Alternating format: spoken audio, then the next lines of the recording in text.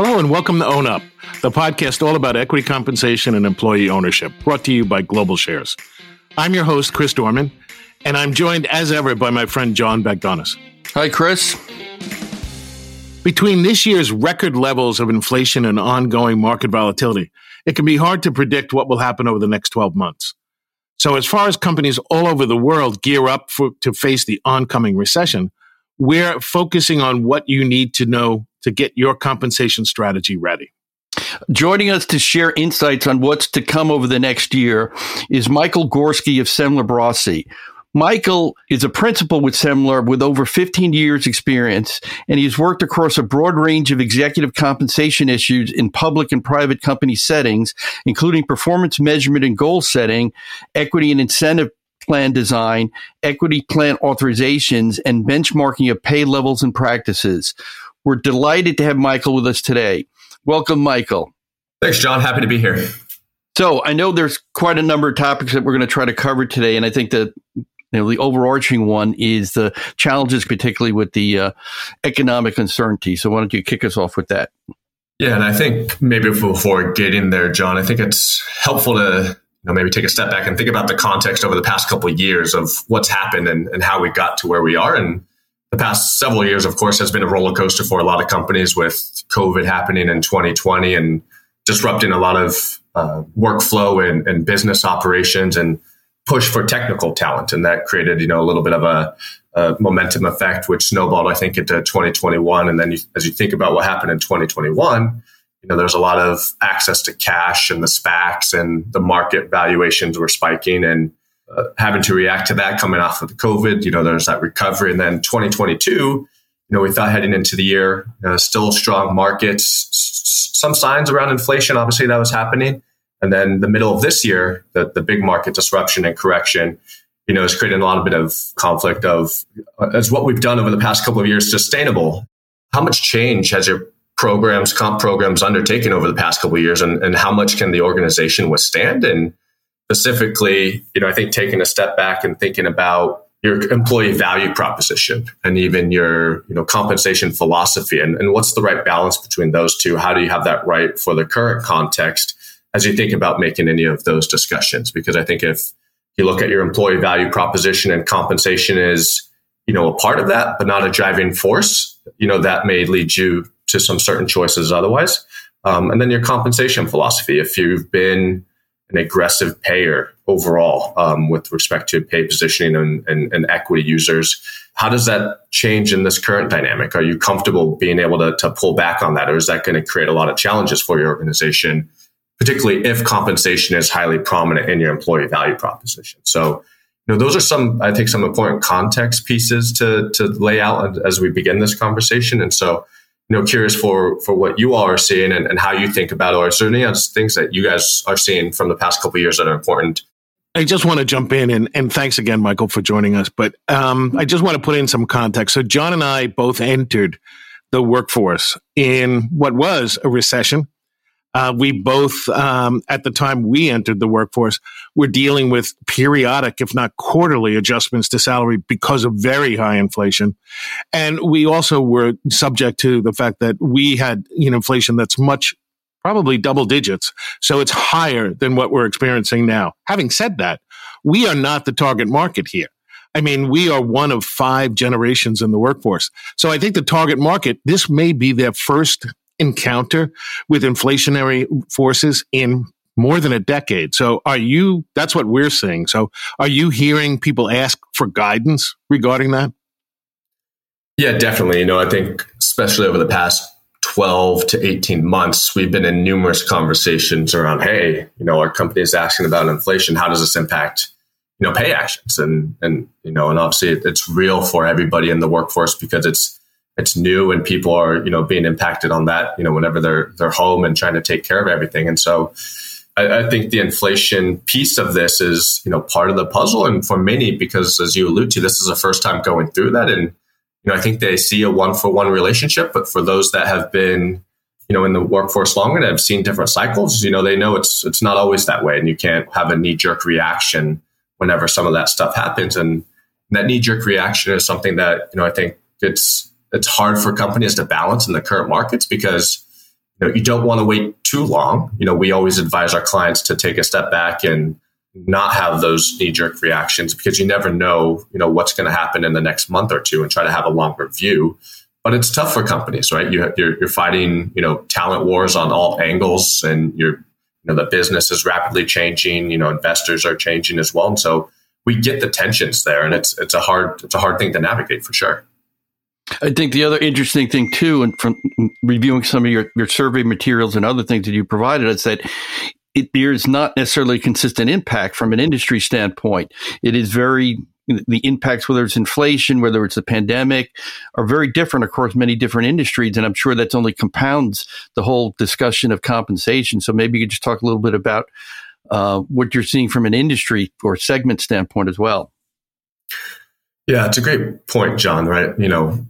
Every company is going to be hit differently because of how they've been organized, how they've been structured, where they are in their growth orientation, or they, mature and stable and, have withstood these events in the past. And they have a playbook that they can use to navigate this. And they have principles and objectives around how to approach these things. And so you're going to see a wide range of outcomes from a compensation perspective heading into these cycles, because there's companies that are in more dire situations and they're in survival mode. And so they're going to, maybe have to take more aggressive actions and, be a little bit more, assertive in what they do and maybe break some precedent molds to survive. And others are, going to be able to use this opportunity to invest and, poach talent and continue to drive and not face the same headwinds that other companies are going to be doing. And so all that's going to be playing into what I think is going to happen and how they approach that.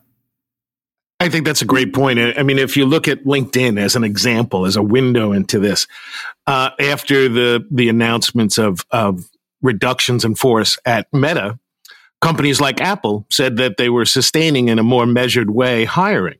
And then there were still other companies that are probably on, the more younger or the newer entries into the market, saying that they were aggressively hiring. So I think that's a great point, where you're going to have a mix of people depending on where they are on the scale. Yes, Michael, another interesting question in terms of all this uncertainty is volatility. I mean, you've got all these questions about traditional compensation, but you throw volatility into the mix. And from an equity comp standpoint, where Chris and I live, basically, I'm just curious on your views from a company and across the board, how equity comp has been basically impacted by volatility and all these other factors. Yeah, that's a big driver in a lot of this. I have a few clients right now who are going through that planning stages, and they're trying to figure out what's the right budget, what's the right number of shares to allocate. And they're starting from a value perspective to say, okay, we want to allocate this much value. And then at the end of the day, we'll convert those to a number of shares. And I think a lot of companies are traditionally maybe have used, let's just convert the number of shares using, the closing price on the date of the grant to determine how many number of shares. Obviously, the accounting rules are going to require, what you report there. But in terms of how many shares you're going to be granting, I think some companies have shifted to include a longer trading history. So 20-day trading average, to be able to say, this is how we're going to convert it, because we don't want to, be heavily impacted by the volatility in the prices day to day. And so that's one piece, is just around, how are we going to convert all that equity? If we are dollar denominated, what's the right approach? Some companies use a 90-day, so that really smooths this out, but you can get some distorted views of, what's that 90-day average compared to what today's price is. And that could be a meaningful difference. And so there's a balance there of, we don't want to overreact to volatility, but we do need to acknowledge that it can mean a lot for certain people. And then I think the other thing with volatility, John, is we're seeing an increased valuations, whether that be in options or even, market-based performance awards.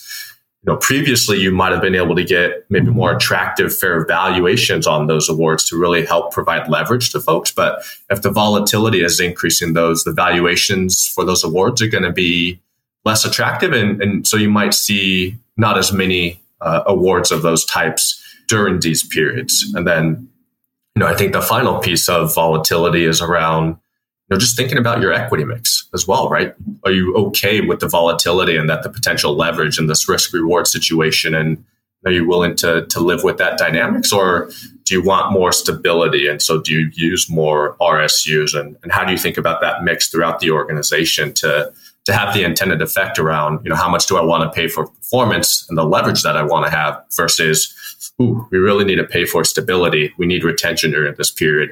And what's the right mix and investing there? I appreciate you helping us, live in our world as far as the equity. But as far as compensation is concerned, equity is probably only about 40% of it. There are also new factors addressing compensation overall, whether it be ESG or whether it be DE&I. I'm a little concerned because I'm seeing that people aren't really taking those as seriously as they probably should be at this point. But I can back off on that and say maybe it's the newness and they're waiting for a little bit more guidance and structure. But what is your view on those as far as impacting overall compensation strategy? Yeah, right now, I think everybody, most of the clients and companies that I work for, I think they acknowledge, hey, this is here. It's not going away. ESG in particular, these metrics and the benefit to the organization and the long-term impacts. I think there's stats around that, around how it's supporting the business and it leads to better outcomes. So I think it's real for companies. And, the question is it right to put it into incentive programs? That's the first step is, do we have metrics that have clear, direct, explicit connection to the business performance? Because there's some metrics that are within the ESG that, maybe they're not best suited for that. And so, whenever we're talking to clients, it's, I think first building a materiality matrix, right? Like what's most important for the business and, how does it align with, other stakeholders and how important is it for you? And then if there are some of those metrics that are critical, externally critical for the business, then let's have a discussion about that. And if we think we can set meaningful goals and we feel good about that, then, let's have that discussion. But in my experience, a lot of companies really struggle with this because it is new. The data on it is, I think squirrely because it's hard to get a sense for what do you set goals off of, and so I think there's a lot of organizations out there trying to do more around what are the right standards in terms of metric measurement and how should we think about all that. And that's a challenging process. I have a number of companies that I think are doing it well. And they've been, I think in the private sector, I think they've been willing to take that on because they don't have the disclosure requirements. And so it's a little bit different. And so they've been able to play around in their sandbox a little bit more. But for public companies where they have those disclosure implications, that may be a difficult story to tell sometimes if it's not, the outcomes that you want. And so I think, companies are protecting against that. And so it's a difficult conversation. And I think we're seeing most lean towards the annual programs in that regard because of the subjectivity and maybe the flexibility around how you can talk about it. But for me personally, I think there's more value in having it in the long-term program because these are much longer-term oriented metrics. And and it comes back to how can you set goals? And if you can't do that, then, let's not put it in there just for the sake of doing it. We have to do it to make sure it fits right for us.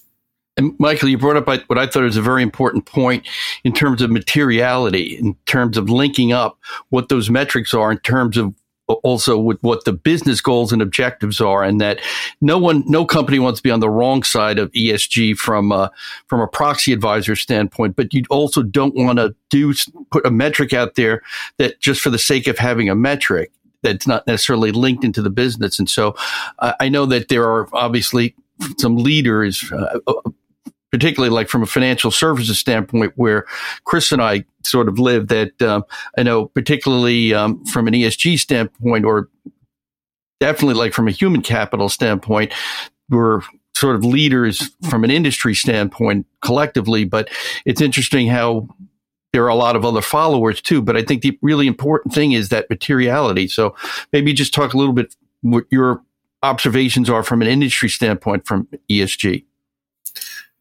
Yeah, I think where we've seen companies really support this and build upon it, I think is when it's really ingrained in their culture. And those where it's part of their employee value proposition, it's very clear in their underlying operations that they work for. And, the leadership is very convicted and compelled about it. I think that's where we see those leaders in that space, John, is, the willingness to step out and say, no, this is super important to us and we're going to do it. And, we don't care if our outcomes are going to be negative. We think it's the right thing to do. And, we need to improve performance on that. Whereas, obviously I think that's the front end of, certain companies out there, but a lot of them are in the fast following stage, right? They don't want to be left behind. I think they recognize it, but they're faced with the challenges of what makes sense. And so I think that's why you'll see a lot of companies have HCM or diversity type metrics in their programs, because that's an easy starting point. It has somewhat of a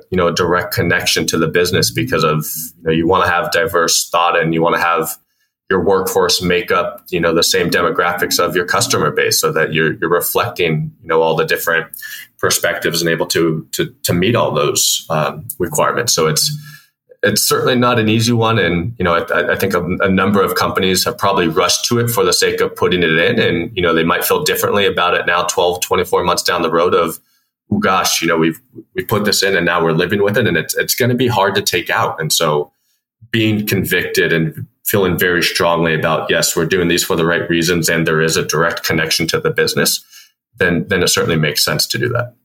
So just to recap for a minute, we've already talked about some of the historic factors that have been coming up over the last 18 months. Inflation, STEM and the competition for STEM employees and volatility. And we've also talked about some new aspects that ESG and DEI. I don't want to put you on the spot, but I mean, is there something that you want to bring out that people should be looking towards in the next 6 to 8 months?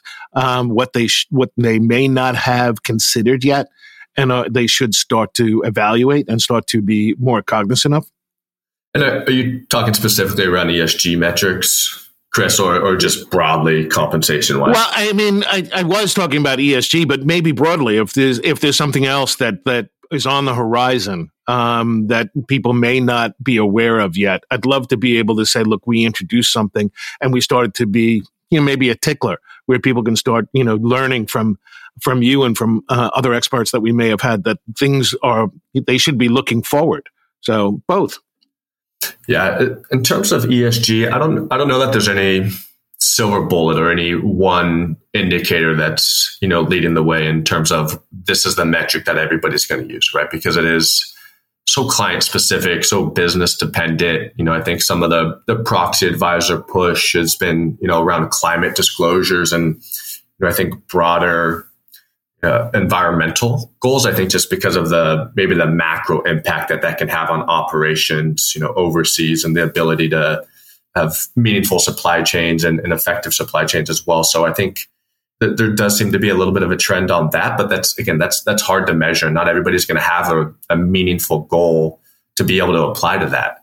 And then on the other end, it's interesting that we've talked about companies that are culturally ingrained in this and it's very big and part of the mission. I do think we might start to see, some companies step out on the limb with some social dynamics and more community based. And, if you think about maybe some insurance companies, they're obviously heavy in the community and the local community space. And so is there stuff that they might bring out that's more on the local level? And so I could see some willing to take a step out there. But again, I think that's going to be highly dependent on, the leaders of that organization and their culture and the mission that they're striving towards.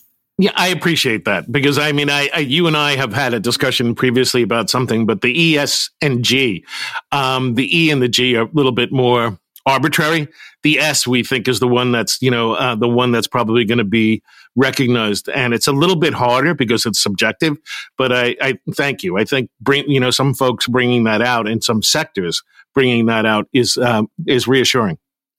I was going to say maybe one other area of interest that obviously at least all public companies are focused obviously on their shareholders. And so I think there's increasing, I don't want to necessarily say shareholder activism, but increased expectations. I know I've seen some of your materials where you talk about that, and it just things like say on pay and how that is becoming more and more ingrained, but it's some interesting trends based on, the size of the companies and industries, et cetera. And just interested to hear your views just in general on say and pay where that's going to go particularly from a proxy advisor standpoint.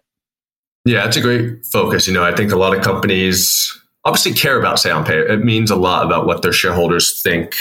I think a lot of companies over the past, we've seen at least over the past maybe 4 to 5 years or so, companies are, maybe more comfortable with navigating the say on pay pressures, right? I think they understand the playbook that if we do get a lower vote, here are the things that we can do to recover. And so I think there's just more sophistication around navigating, if we are willing to step out of the edge in terms of compensation design and take that hit on say on pay, how can we recover? And being more thoughtful and planful about, okay, yes, we're willing to do this. And we have these things on the side that if we do face those pressures, we can come in. But John, to your point on the shareholder expectations, it's something we've seen in the data and the vote outcomes over the past couple of years is this divergence between average vote outcomes for companies in the S&P 500 versus the broader, Russell 3000 index. And what we're seeing is there's, starting to be somewhat of a bifurcation. It's not that significant and it's still early, but we're starting to see a trend where,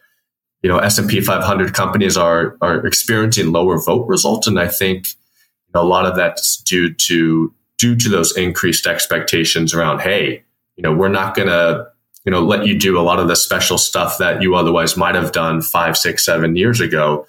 We're holding you to a higher standard here and the pay levels as well. So we're seeing those comments and criticisms of, the programs as, I think a clear demarcation around, shareholders are caring about that. And, they're using the S&P 500 as I think a way to kind of draw that line in the sand. Whereas, I think some larger, the broader index of Russell 3000 companies, you have a lot of mid-cap, small-cap companies that are still in growth mode. And I think in order to support that growth, there's, a little bit more, unique things that they need to do. And so I think there's maybe a little bit more forgiveness, but I wouldn't say significantly so, but it certainly seems that the S&P 500 is being held, and larger companies in general are being held to a higher standard.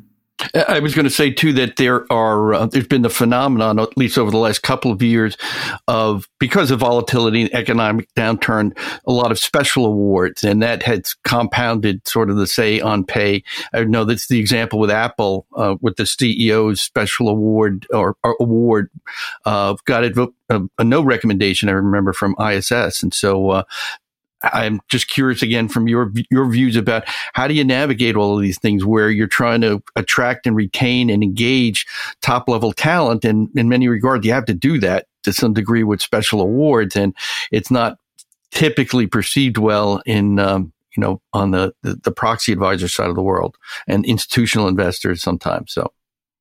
Yeah, I come back to some of the context from 2021. I think in the SPACs, there was a lot of energy and momentum around going public, access to liquidity, and a lot of CEO founders, mostly from private companies going public, and even some from public companies were getting these large performance, multi-year performance-based awards, not so different from the Elon Musk award that he received several years ago, and people following that model because look at what that did for Tesla, right? During that period, there's tremendous success, and it can be a great motivator, But I think the challenge now and the volatility that we're seeing is it's creating a lot of conversations around this. Companies that put that in over the past couple of years, those goals now are probably viewed in a much different context, and shareholders and proxy advisors aren't going to like if you're playing with those goals or resetting that, and so companies are going to have to live with that. And then, the other thing that we're seeing, John, is,